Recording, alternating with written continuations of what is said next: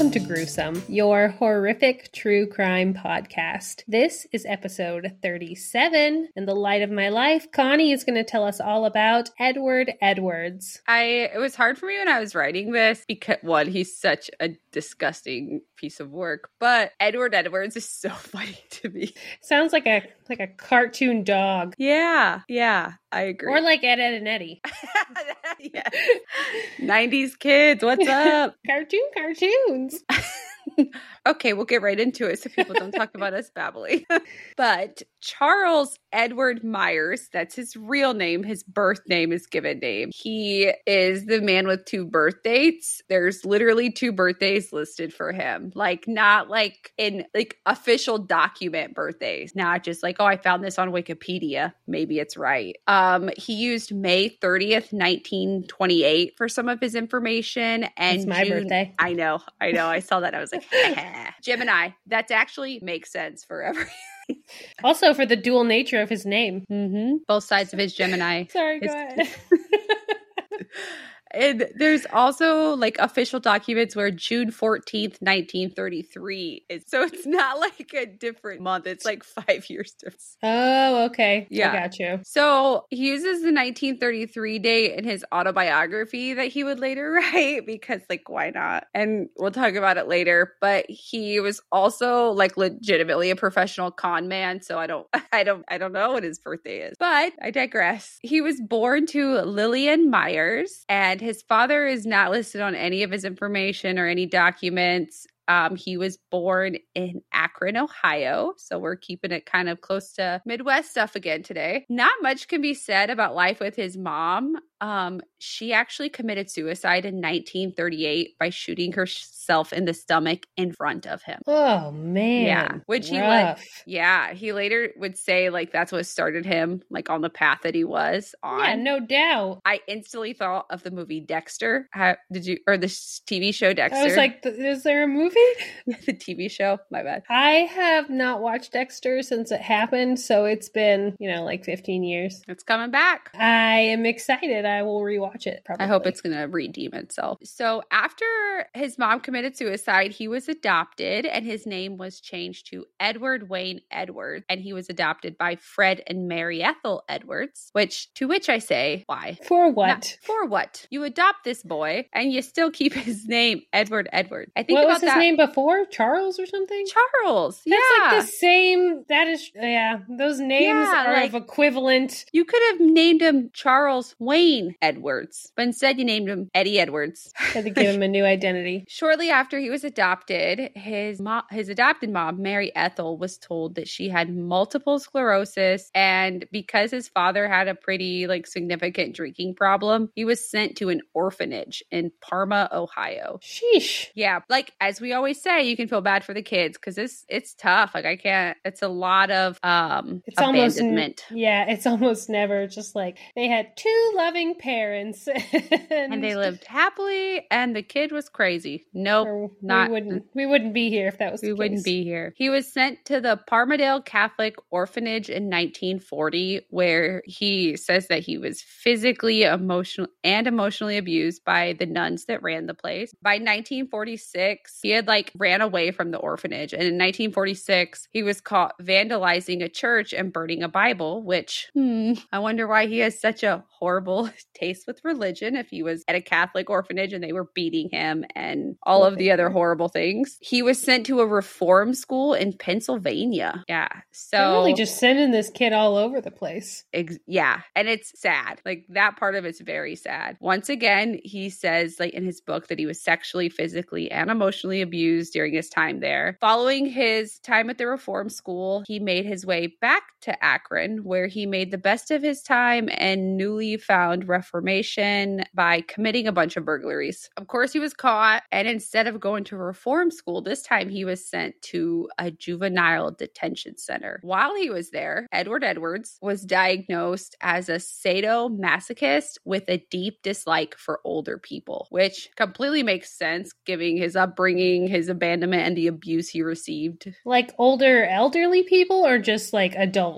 It doesn't say, but like my thought would probably be like adults because he doesn't have like, I didn't see like, I mean, it was his mom had him when she was 17. So like she wasn't very young when he died. So I didn't see like, unless the nuns and like the people like the juvenile detention centers, unless they were like elderly, then I would assume it was just like adult figures. Okay. In 1950, according to him, he says that he lied about his age to join the Marines, which, like I said, he was a liar. He was a con man. But that makes sense because if we use the 1933 birth date, he was 17 at the time. But if we use the 1928 birth date, he was 22. And going forward, this is why, like, the birth date fiasco is like why I'll use a lot of dates instead of like saying his age, because otherwise I'm going to be like 17/22, and that gets redundant. So he was sent to Parris Island, South Carolina for boot camp on June 22nd, 1950. And honestly, during that time, it's hot, so hot, humid, and there's these little bugs that bite you. They're called sand gnats. And knowing that he was there during that time period, I was a little like, good, because I know he was miserable because I lived in Parris Island during that time and it was awful. This is the worst. I was actually pregnant for my middle son in the middle of the Sounds summer. awful. Sand gnats? Yeah, they have a baseball team named after them. Ew. Is that weird? Don't disparage baseball with naming it after bugs. His time in the Marines didn't last long, and by September of 1950, so just a few months later, he went AWOL because he couldn't take the emotional abuse that he was receiving. People were telling him what to do. Yes. Okay, got it. Please see subtext. He had to have a schedule. Once he went AWOL, he started portraying himself as a CIA agent. All right, go bigger, go. I mean, it's like telling people you're a record executive. I've never done that in my life. In 1952, after running around the United States, being a con man, robbing people, he was arrested for impersonating an officer and was sent to a federal reformatory in Chillicothe, Ohio, which is like the armpit of Ohio. It's like down towards Kentucky. Like Kentucky is right across the Ohio River from Chillicothe. It's a whole different area down there. A lot of like mountains. It's like mountains and backwoods and just real different. Like a hairy armpit. Yeah, a hairy armpit, definitely. So, and apparently he was released after serving about a year. Fun fact, he claims during this time he was locked up with Charles Manson because Charles Manson was arrested during this time. I read that Charles Manson was in Illinois being held at the time, but I mean, I guess there could have been because Manson is from Cincinnati. So that part would make sense. So, like I said, after serving about a year, this is going to become like a trend for him. He didn't let a little incarceration keep him down because while he was just being held on charges, he escaped jail and he fled to Portland, Oregon. What did he do immediately after he got to Oregon? Burglaries. Yep.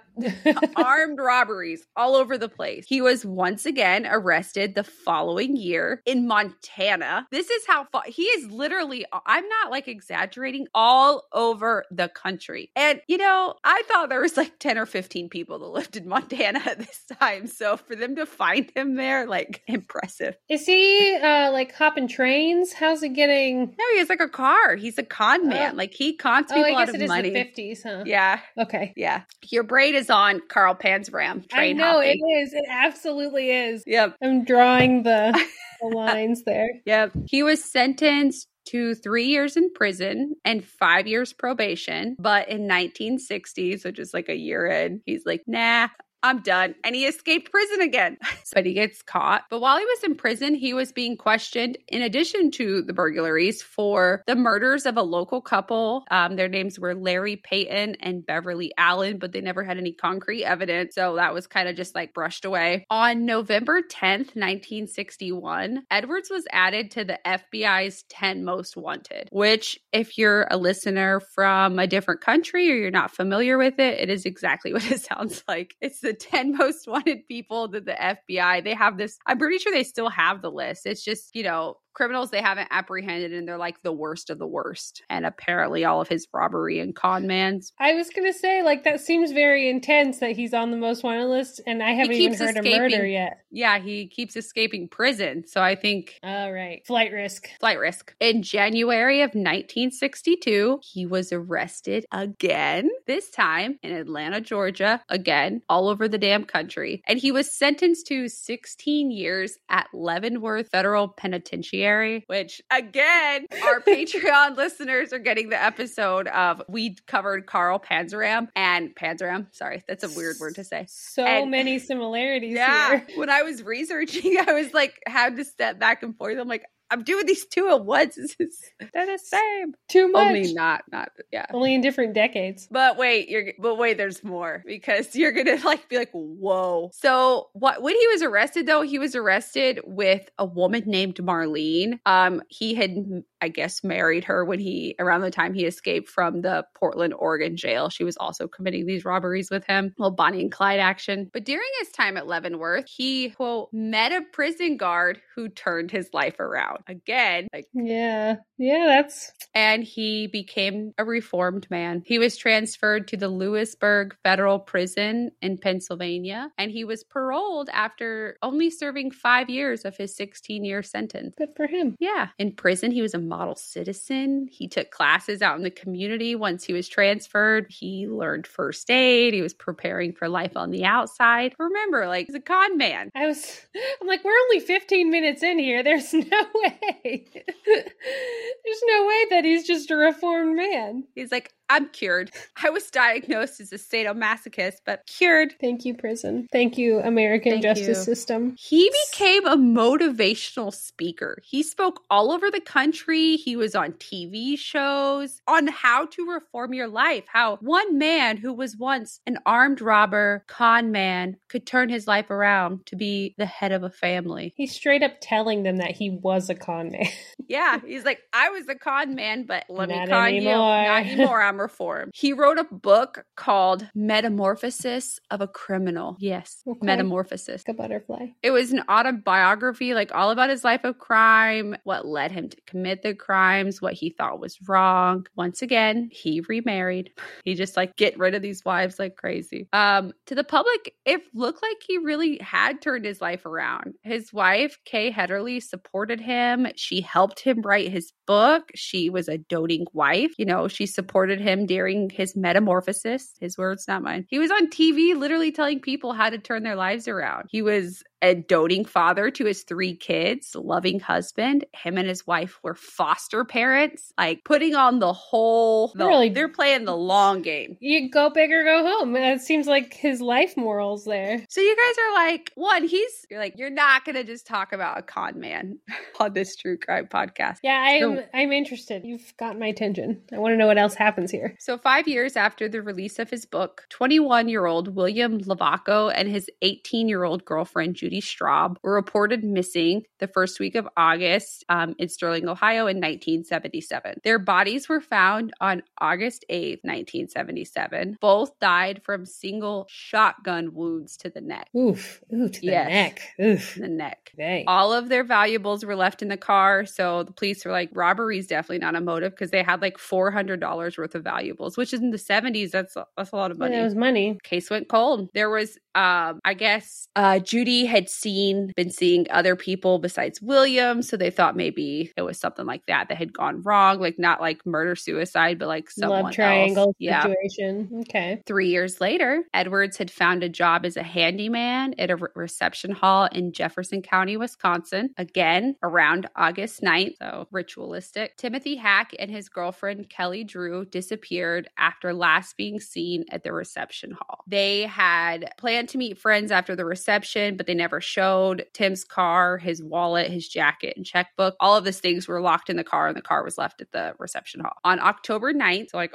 70 days later, Timothy was found strangled to death, and the next day, Kelly's body was found. She was stabbed many times. She was sexually assaulted. It's reported that even her clothes and her underwear had been shredded. Both of them were only 19 years old. Edwards was questioned because he had returned to work and he had a big cut on his face and they just, the words were literally, he was harmlessly questioned. There's no evidence. So they just let him go because he's a con man and he's made his living good deceiving at lying. people. Exactly. By 1982, he was on the move again. This time he was in Pennsylvania where he was arrested because he burnt down a rental house and he was sentenced to 2 more years. So now the secret's out, like, wait, he's not reformed. He's not reformed. Not reformed for nothing. Following his release from prison, there's not much known about what was going on with him. I'm sure he wasn't traveling the country, murdering people, being a con man. I'm sure he was like very upstanding. But by 1996, he was back on the radar because he had a foster son who he adopted. According to everyone, they were very close. Everyone thought like he loved him, like he was his own. 25-year-old Danny Boy Edward, Danny Boy is his real name. He was found murdered with 2 shotgun wounds to the face, buried in a shallow grave after being reported AWOL from the army. Edwards was questioned in his murder because right before it, he took out a $250,000 insurance policy on him, right? Like, you're like, everything is right here. Like, why are you not? Why don't you see this? Those other people that disappeared from his job, that died from a shotgun wound, his adopted son, who's miraculous. He was questioned, but let go. Once again, like, he disappears. It wasn't until March of 2009 when an NBC special about the Tim and Kelly cold case caught someone's attention. That person thought, holy crap, I think I really know who did this. That person was April Blasio. She was Edward Edwards' 40-year-old oldest daughter. She called her siblings. They started discussing like strange things that had gone on in their childhood. She recalled the night that Tim and Kelly disappeared, how he came home with a cut on his face, and Edwards immediately told them to start packing everything because they were moving. And it was something he made them do every 6 months to a year. He made her and her siblings watch specials on the Zodiac killer. He was obsessed with the FBI. He kept newspaper clippings from different murders. So she reached out to the assigned detective. His name was Chad Garcia. And over the phone, she tells him all this. She's like, my dad has a book. He talks about crimes that he's committed. So he flies to Ohio, collects a DNA sample, which, ding, ding, ding, was a familial match to the semen that was found on Kelly's pants. On July 30th, Edward Wayne Edwards was arrested in Louisville, Kentucky. He was in his late 70s. He was haggard. He got to prison. He was like half dead already. But when he gets there, he not only confesses to Tim and Kelly's murders, but also adopted son Danny Boy, as well as William Lavaco and Judy Straub. He pled guilty to all of the murders except for Danny Boy. He would not plead guilty to that one, even though he admitted that he did it. His daughter April said that she remembers she was 8 when William Lavaco and Judy Straub were murdered. He took them on a walk through the woods right before their bodies were found. Ew. Like in that same area, right? So for 4 of the murders, he was sentenced to life without prison, which 72. He was sentenced to death by lethal injection for Danny Boy's murder. But unfortunately for his victims' families, they never got the satisfaction of that because he died from natural causes because he was like morbidly obese and had diabetes and he hadn't exercised since he was in the Marines. So he died on April 7th, 2011. And you're like, Connie, this has kind of been 25 minutes. I'm sure you have more. And I do. I don't disappoint. So honestly, it's not even the murders that I talked about that are crazy because they're horrible. But former detective John A. Cameron, he wrote a book called It Was Always Me. Edward Edwards, the most prolific serial killer never heard of. And it is good. Some of it's a little far-fetched, so I'm going to need you guys to hang with me. But I want to read to you and discuss a few. I'm going to go through this list of murders that this man is convinced that Edward Edwards committed. So 1945, he was like 6. This is how early he thinks he started. Okay. Yeah. 43-year-old Josephine Ross. She was stabbed. Her throat was slit. She was placed in a bathtub. Her body had been washed. Tape was placed on the wounds of the body. And again, in 1945, Frances Brown, she had been shot to the head. She was stabbed, placed in a bathtub, body wash, adhesive tape placed on wounds. 1946, 12-year-old, maybe 12-year-old. At the time, there were two women that looked like his mother that were murdered. Next victim same year was a 6-year-old girl. Well, and I say this according to this detective. 1947, the Black Dahlia. Oh, really? Yes. Okay. 1951, Romeo Boudry. He was shot 4 times in the face, in the neck, and the chest. Edward writes about the robbery of this man in his book. Oh, okay. Okay. 1954 in Colorado, Dorothy Gay Howard. She was 19. 1954 again, July 4th, Marilyn Shepard. She was 30. 1954 again. This is where it gets like real kind of like, whoa, what the hell? A letter was sent to Dr. Sam Shepard's dad claiming that he won't murder his son if the ransom of $25,000 is paid. Doesn't happen.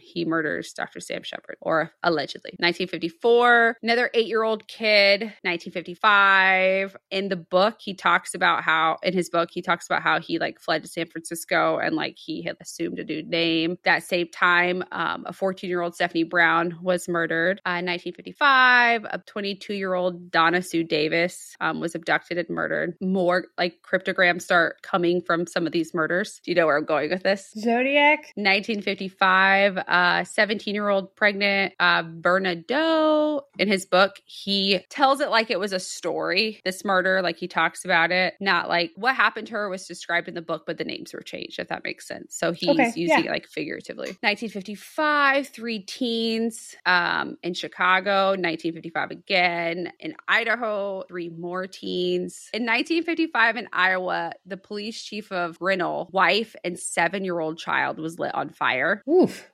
Edwards had written about a Sergeant Waldo in his book. Again, he writes about a lot of these situations. He just changes the name, who had confronted him about kidnapping women, and that's what happened to him. 1955, 19-year-old Carolyn Nevins. She was shot. 1956, 16-year-old, and then an 18-year-old Air Force member, Dwayne Bogle. They were both executed on their knees on Lover's Lane.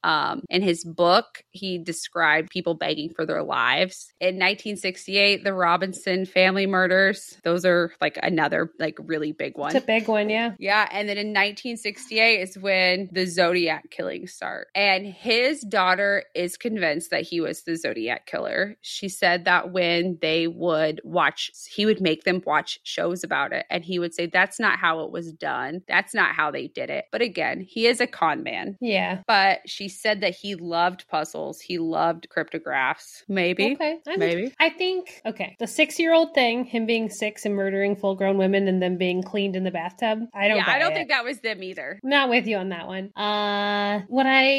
Okay, so the Zodiac killer, when his cryptographs were solved, they're all spelled really poorly, but this guy wrote a book, right? Yes, but I'll mention the spellings in just a second. Okay. I want to remind you, his wife helped him write the book. Oh, right. You did say that. Okay. Yeah. So in the 1980s, and it's a case that we'll cover probably on our Patreon because it's such a big case, the Atlanta child murders. Yeah. He was in the area in that time. Allegedly, he is also responsible. 1981, Adam Walsh.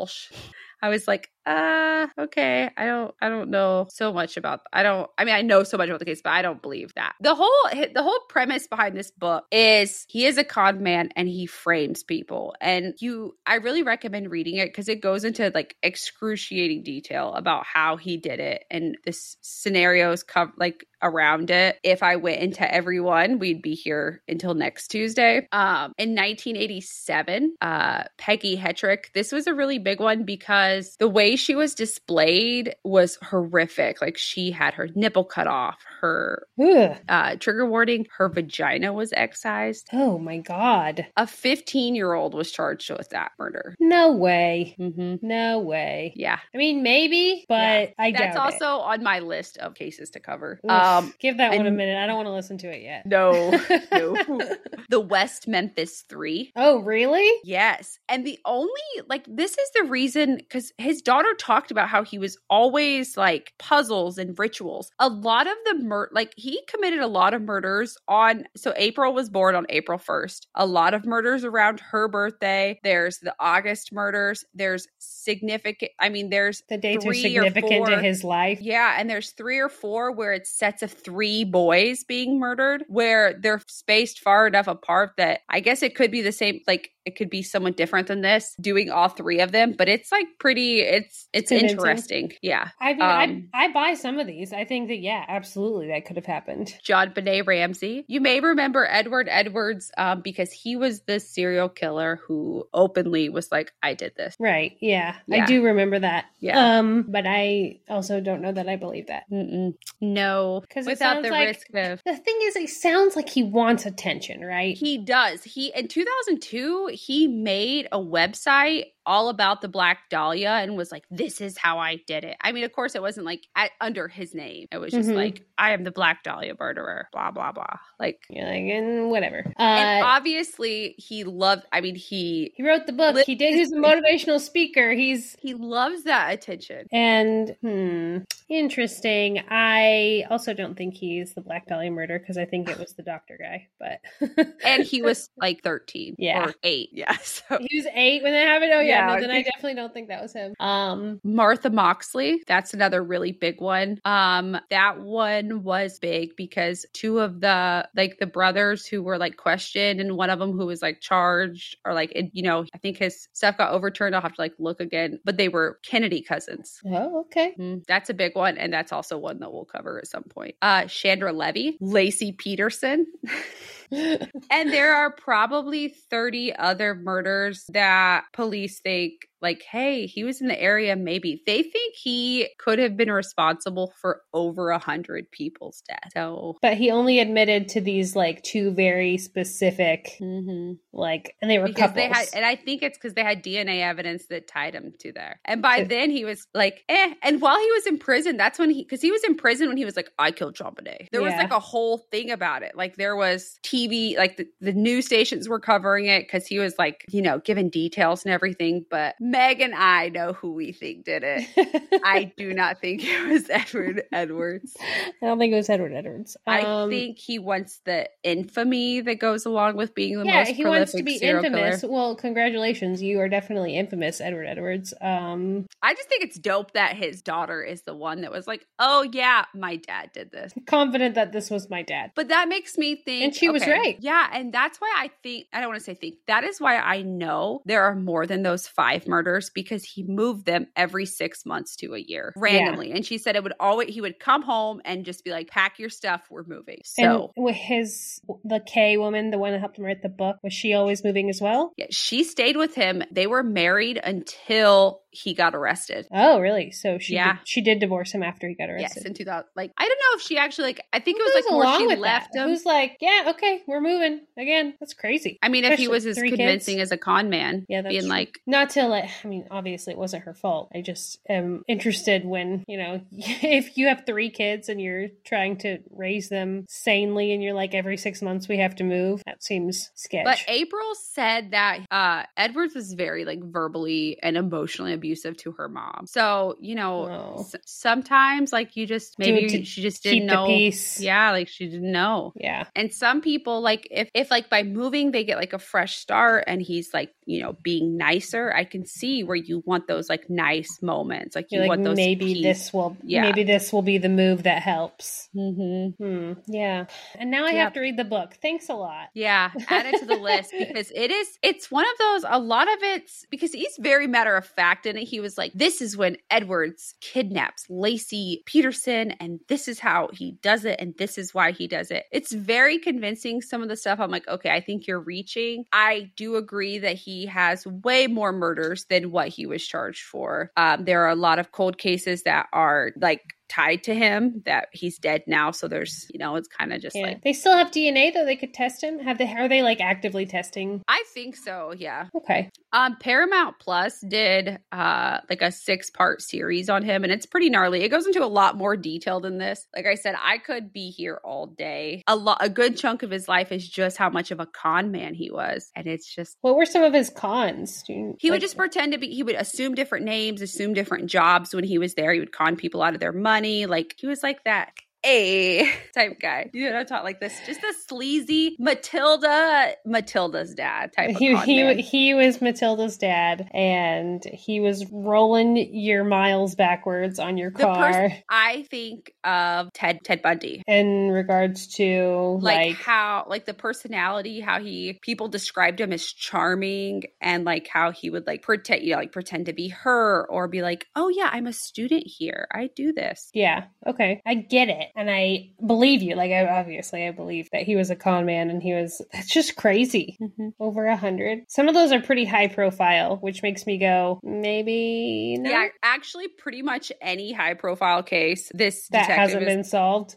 Or that has been solved. He goes into there's like 10, 15 pages of all of the people who have been wrongfully convicted because of him, and he goes into detail about it. Like how Edwards was responsible. Yeah, yep. That's interesting. I would like to read more about that. But it does make like the part of me that's like, man, maybe again, some of the really high profile ones, I'm like, nah, son, I don't buy that. You're just reaching. But the ones like even the West Memphis 3, like that's once you read it and you're like, well, maybe like, I don't know. Just cast that shadow of a doubt, right? Yeah, exactly. I mean, Memphis 3, obviously they weren't guilty, so someone has to be.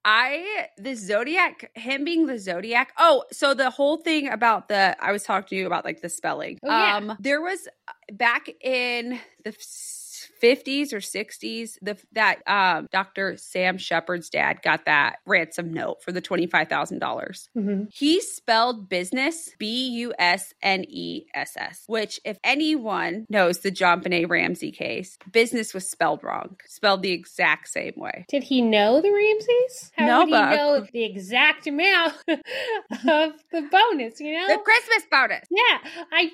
It's just like little things like that where you're like, well, shit, maybe. I think it's most likely he was the serial or the Zodiac killer, and I think that's a hill I will die on. That he was the Zodiac killer? Mm-hmm. Is that pretty, I mean, other than this book, do you feel like more people agree with it after they've read it? Yeah, and listening to his daughter talk about it, because usually it's like, no, my dad is not this. Like, you don't want that stigma attached to you. Mm-hmm. She is like, this is exactly why I believe. Like, he would leave clues and stuff for them. And there was one of the Zodiac ones that said, when they broke the cipher, it says something about Edward E.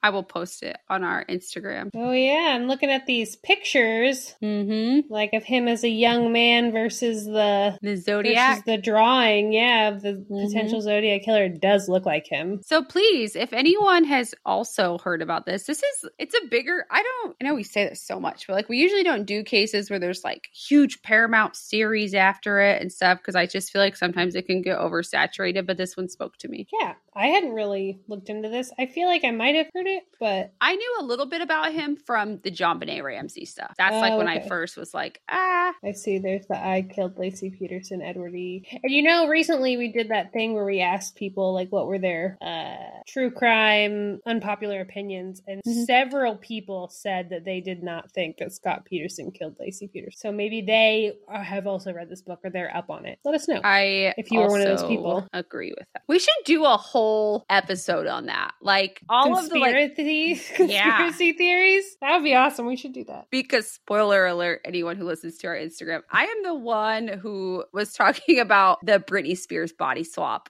And I spent probably, this is no exaggeration, 2 days, probably, I don't know, two years ago. One of my friends had texted me. She's like, hey, have you ever read about this? And then I fell into the hole. And I did, like, I just laid in bed and I read it. And by the end, I was like, she swapped. It's not the real Britney. That's it. I also did that, but with Avril Lavigne. And it was a couple of years ago. So when people were maybe at the same time, a ton of people sent me the Avril Lavigne thing. And they were like, it was Avril too. I'm like, it was. does, for sure. I see it. We know it's you, Melissa. It's the teeth and the posture and the voice with Britney for me. Yeah, it's weird. It's weird stuff. But also free Britney. Free her. We talked about all weekend that we were going to do a live and we were going to talk about Britney Spears. And we just never got time. We probably still will soon, but we are coming off the busiest week that Meg and I have had with work and like life. Yeah, life. It was just not a great week. So everything's like pushed back a little bit and we're sorry. We promise all of it's worth the wait. And by all of it, I mean us, because that's all that's really... It's just us. We're worth it. All right, guys. Well, thanks for being awesome and thanks for listening. And I hope that you like hearing about Eddie E. I did. Thank you so much for listening to Gruesome, Horrific True Crime. We love you, beautiful strangers. And if you love us too, and you'd like us to keep putting out ad-free content, here are some of the ways that you can help support Gruesome. You can leave us a 5-star review on Apple Podcasts. This helps other true crime connoisseurs find us, and you get a I knew them before they were famous moment. Follow Gruesome Podcast on Instagram and talk to us on our posts. Engage with us. We love to hear from you there. If you'd like to send a donation, we have a Patreon. Sign up to join our True Crime Sticker of the Month Club and to gain access to exclusive Patreon perks. If a one-time donation is more your thing, you can find our Venmo at Gruesome Podcast and our PayPal using our email gruesomepodcast@gmail.com. Speaking of which, we love hearing from you. It seriously makes our whole life. So send us questions, comments, suggestions, or just ask our opinion on whether or not that person you met on Tinder is a serial killer or not. Tune in next week, and don't forget, lock your windows, lock your doors, and on Wednesdays, we're gruesome. Bye. Bye.